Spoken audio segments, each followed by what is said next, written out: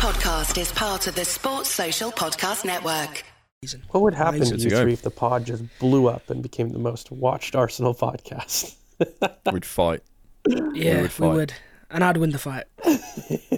I would win the fight. Alex, don't look at me like that. Who do you reckon would win in a fight out of us three? Have you seen the guns, mate? I would win the fight. I would win the fight.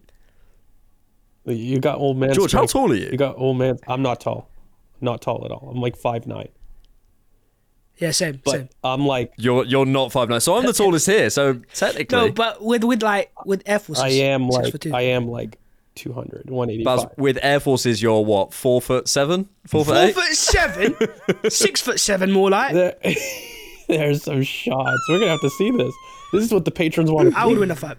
Lionel Messi, Floyd Mayweather. That's me. I can't believe I'm the tallest here at 5'11". No.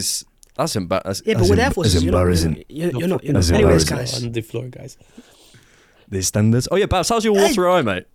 Is it watering anymore, lad? No more water. Tears in my eyes have disappeared. Because your boy is back on the Can podcast. Welcome back, guys. Lads, we have a lot to discuss. But first things first, how are we doing? Does anyone have any watery eyes? No watery eyes today, mate. We were really worried about you. Really, really worried. Yeah, it was a devastating time. I was just sat there going, my eyes just watering. I can't survive. But you just couldn't hack it. You've done 15 minutes of the instant reaction, and to be fair to you, it's taxing. So Listen, what happened after interaction? I won't tell you what happened because I don't remember half the stuff happened. Right? It just happened. Right.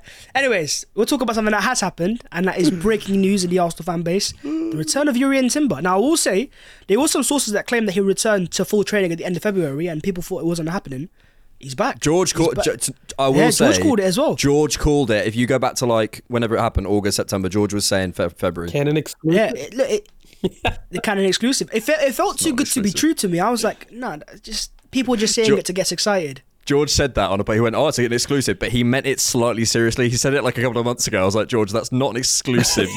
You guessing when he'll be back." Yeah. That's not exclusive. Because it's weird. Because even Arteta was kind of alluding to he might return at the end of the season. Now I think he's confirmed that he might be in a squad for Sheffield United. Well, you know what it is, mate. It's. I legitimately think it's a Euros content. Like you can't hide it. I think they fully well know that he's back. I said it back then. I'll say it now. What is going in his favor is it was just an ACL. For all of the hoopla around it, I think the recovery timeline, it's just not... an ACL. Well, I know. Just an ACL. Not that you need those. Just an ACL. But more in the sense that he didn't injure multiple structures. Like Jesus has injured his meniscus as well, with his ACL. So that whole kind of knee joint is fairly stable. And, you're only focusing on one thing in the recovery. So I don't think he's being rushed. I don't think it's early. It's great news. You don't want to put more expectation on him. But at the same token, if he's ready to play, he's ready to play. There's this big debate that's going on in the timeline right now that I'm noticing, at least, that people want to almost say, well, he needs to train for a month before we can see him play. And I'm sitting there thinking, if the physios are saying he's okay to play, he's okay to play. Like I'm really unsure. Professional physios are saying he's fine to play, but at Arsenal fan 6'3" says he needs a month. But Arsenal fan 6'3" knows ball. He got that one take ages ago, right? Yeah. He knows ball. He's got it pinned as well. He's got it pinned. You know what I mean? Yeah, he got 1,000 likes. He got it pinned. Yeah. He made it. He went viral. And look, it is a good question though. To be fair, go on. Like I don't want to belittle it because like it is a good question. Yes. It is a good question about what kind of timber we have receiving. It is a good question about us having only 2 games until the break and then a 19-day break until the Etihad, right? Like there is not a lot of games for him to fit in anyways. It's Sheffield and it's Brentford and that's it, right? So you don't have a lot of games within this month of March. And I do think looking at it, it kind of seems to me that Arsenal has taken the approach of extra caution for a lot of these injured players. Even what he was saying about Tomiyasu himself, about how there was like a little bit of a difficult recovery, but they took the decision to extend his recovery timeline a bit because they could and they were able to. And I think all of this is good. Even his comments on Jesus, by the way, which I'm sure we'll get to, not very endorsing. He's fit, but for how long, we don't know. That seemed a little ominous in terms of the quotes. And I just think in general, Arsenal are taking this kind of approach where let's get until the break. I want a fully fit squad and we have 10 games. It doesn't matter that there are 3 days break between games, but there is a month and a half, almost 2 months of 10 game blocks that we need everybody fit and as fit as possible. And I think that's been the goal.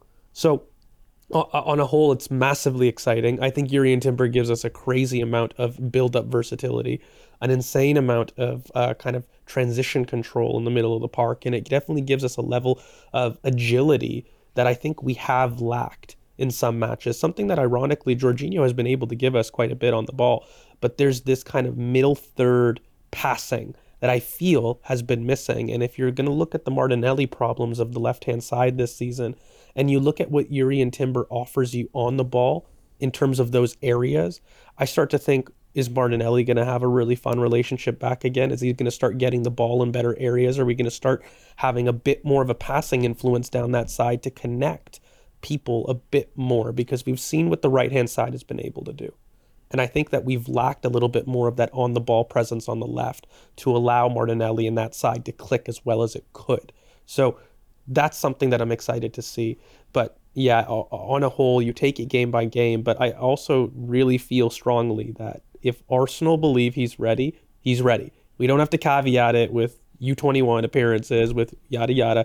Guys, they have machines, okay, that measure your muscle fiber and measure your functional stress at the beginning of preseason. They have it down to a Newton, how much your muscle can take. I don't think that, they're necessarily rushing them soon. I don't think that they're not taking things in. I don't think they're not looking at things medically very, very specific. I got an NVQ in sports science from Brentford College, mate. I'm telling you. Brentford College, that's local. Listen. I reckon. Yeah, look, he will be back unless, of course, he's got a watery eye, in which case we have to give him a bit more time. He needs to get there as well. But let's talk about where he plays, Alex, because he started off as a left back at Arsenal, and he played quite a few games there. Did he play right back in his first game? I'm pretty sure he came off the bench as right back. I don't know about first and he game, was but he dribbling did play. forward straight away. Yeah, he played a few games of right back as well. So the question then becomes, of course, at Ajax, he was a centre back. In this Arsenal team, is it for Ben White when he's fully fit? Is it for the left back, obviously, because obviously Zinchenko's not fit right now or returned, and you've got Kivior's taking that role recently? Or could he play as a centre back if Saliba was to be rested or injured? I think this is one of my big predictions next season. I think next season we're going to try, and I think the plan for this season was to invert on different sides and try the inversion on different sides depending on the game state, depending on how the opposition are pressing, depending on how many they got in midfield, so on and so forth. And I think it would have been something that we'd slowly see this season, that the right might go in and left might go in. I think Timber can do it on both sides. To answer who he actually comes out of the team for, I think he comes into the team for, I think it will initially be on the left-hand side. But I wouldn't be surprised to see certain games where we say, what we're building, I think, is, and Timber is kind of a perfect example of this, is, right, we have certain principles of play. We build up like this when we're being pressed like this. We try and we attract players on the right-hand side with Saka, who gets three doubled up upon, and then we try and switch it quickly over to the left-hand side. Whatever it is, all these patterns, all these principles of play that we can see and we can understand, right? Then it's about profiles and going, right, so for this game, we think we need a little bit more transition control for Timber. Or for this game, we think his carries into the midfield. We've noticed that Bruno Guimaraes jumps very soon, and we think it will create some space for Martinelli. So let's put Timber in. But in another game, whatever. So, and I know you hate me when I answer questions like that because you want a starting 11. But I do think it's that's where I think the team is going. And I think then to answer who does he come out of the team for, it does depend on the game. I think broadly it will be on the left-hand side, especially at the beginning, because I think Ben White's in terrific form. I think that relationship with Saka in such amazing form as well. I don't think you want to upset that relationship. But I think it is going to depend on a lot on the opposition. I will say I don't see him at centre-back. I don't see him taking one of the two slots as Saliba or Gabriel. I think maybe the roles change. I don't know. And maybe something, maybe if you have Kivior at left back and Timber at left centre back and Saliba, maybe you see Timber steps forward and Kivior becomes the third centre back. I don't know. There might be something different we haven't seen. But right now, I think partly because of his size and pace, but also because what he offers us and what the centre back role is right now at Arsenal won't show him off to his best abilities. So I think it will be one of the fullbacks, and I think initially it'll be the left hand side. And I think the real question for Arsenal fans is what are the main attributes he's bringing back to us? Because we saw a few games in pre-season, and it's a long while ago since then. We've gone through a lot as a team. So I think let's remind Arsenal fans what Timber thrives at most. I'm pretty sure Alex has got a video on his channel. You can go back and watch anyways. We'll talk about why he's so exciting. But let's talk about, George, what is the one attribute you think that Timber will bring into this Arsenal team? Is it the ball carrying or is it the 1v1 defensive security? I think he's got a big package in general, where he's very complete. Oh yeah. I think that he gives us a level of build-up flexibility that very few fullbacks do in the squad. Potentially only Ben White, in terms of the amount of roles that he can fill. But the one thing that is a superpower is that turn, that half turn, that feint that he's able to do. I think he's probably one of the sharpest half turns in the squad. And his ability to kind of create space in that manner is something that very few players, I think, in the squad have. His passing is something I'm looking that the team's missing the most. I think his individual superpower is that feint, and his ability to kind of operate in whatever zone, whether it's left, right, no passing angle bias, little plug for the tactical term that we did earlier. And I think for the team, though, that left-hand side is missing an aggressive passer between the lines. It's very punchy. I find that he's really weird, actually. In the first phase, I find him quite conservative with his passing. I actually rarely find him incisive or, it's always safety first in that build-up phase, which is fine. It's really good. But as soon as he enters the middle third of the pitch, he starts to get very creative. He starts to find people between the lines early and quick. And there's a level of underlapping ball carrying that I think could be very interesting within this left back role, particularly that's a little bit wider and more touchline now. With Ben inverting, it means that there's a little bit more of a stress for the left back to be touchline, but then want to arrive up through the middle of the pitch in an underlap. And that's something that Jurriën Timber has been showing at Ajax for a while. I had to put it in. I haven't said it in a while. I think that total kind of amount of on-the-ball authority is something that, look, we haven't had on the left-hand side. That's what the team, I feel, is going to miss the most. Himself, it's that turn, that half turn, that ability to turn on a sixpence. That, I think, it gives us a level of press resistance in those deep areas that is going to be really frustrating for man-to-man presses to press Arsenal with. I think what you said about Martinelli is big as well. I think the attraction that Timber will do with certain runs and certain passes will be big for Martinelli. Yeah. It is really exciting to see Timber return as well, but obviously I've still got quite a few players returning. You've got Zinchenko maybe as well, and of course you've got a returning potential Gabriel Jesus. Now, here's a question I've got for you guys. With Havertz's recent form up front and the issues he's been causing, I saw a stat that, and I think in every game he's started as a striker, he's created over a 0.5 XG plus expected assist. So he's always causing issues. He's always making chances for himself. When he's got that form and he scored his first goal as a striker against Newcastle, do you change it for Gabriel Jesus? Or do you let him keep that form, pick up confidence, Alex? I'm more conservative on this. I don't like changing a winning team. There you go. And when people say, like not massively anyway. I think you might change one or two things, but I don't like wholesale changes to winning teams. I just don't see the point in it. I understand some other people might be slightly more ideological and say, well, we want this for Jesus and the idea of what he might be. But the reality is we've won 6 games in a row, scoring 25 goals with Havertz in the team. So I don't see why we take him out. However, it's like when people say, is Partey in your best 11? Right now, a fully fit Partey doesn't start for me at Sheffield United because the team's really functioning. However, 20 minutes into that game, I might be calling for Thomas Partey. We know that it's Arsenal and football. We know that within half an hour, a narrative can completely switch. We've completely lost it. Everything's gone. We're never going to be good again. Get Arteta out. All this stuff. We know immediately that stuff will happen. So such a short amount of time can change a narrative so quickly.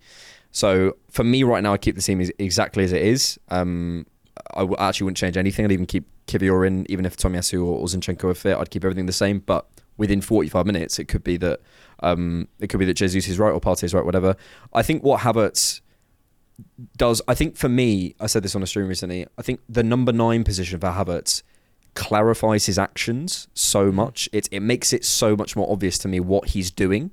I think he's a lot more conservative in smaller spaces in the midfield. He just plays a simple pass. He doesn't necessarily want to carry. I think I still don't quite know why, but I still think he's very, very conservative in the middle of the pitch. But as a number 9, I think he feels more able, possibly because he's played it more before at Chelsea or whatever, I don't know, but to throw his weight around a bit more, be a bit more expansive in how he plays off the ball and in his movement, and be a much more of a facilitator, which is natural for this Arsenal team over the last sort of 18 months with that kind of Jesus profile and Saka and Martinelli being the stars. So I just think it really works for him. It clarifies what his role is a lot more, and it also helps for people from the outside looking in.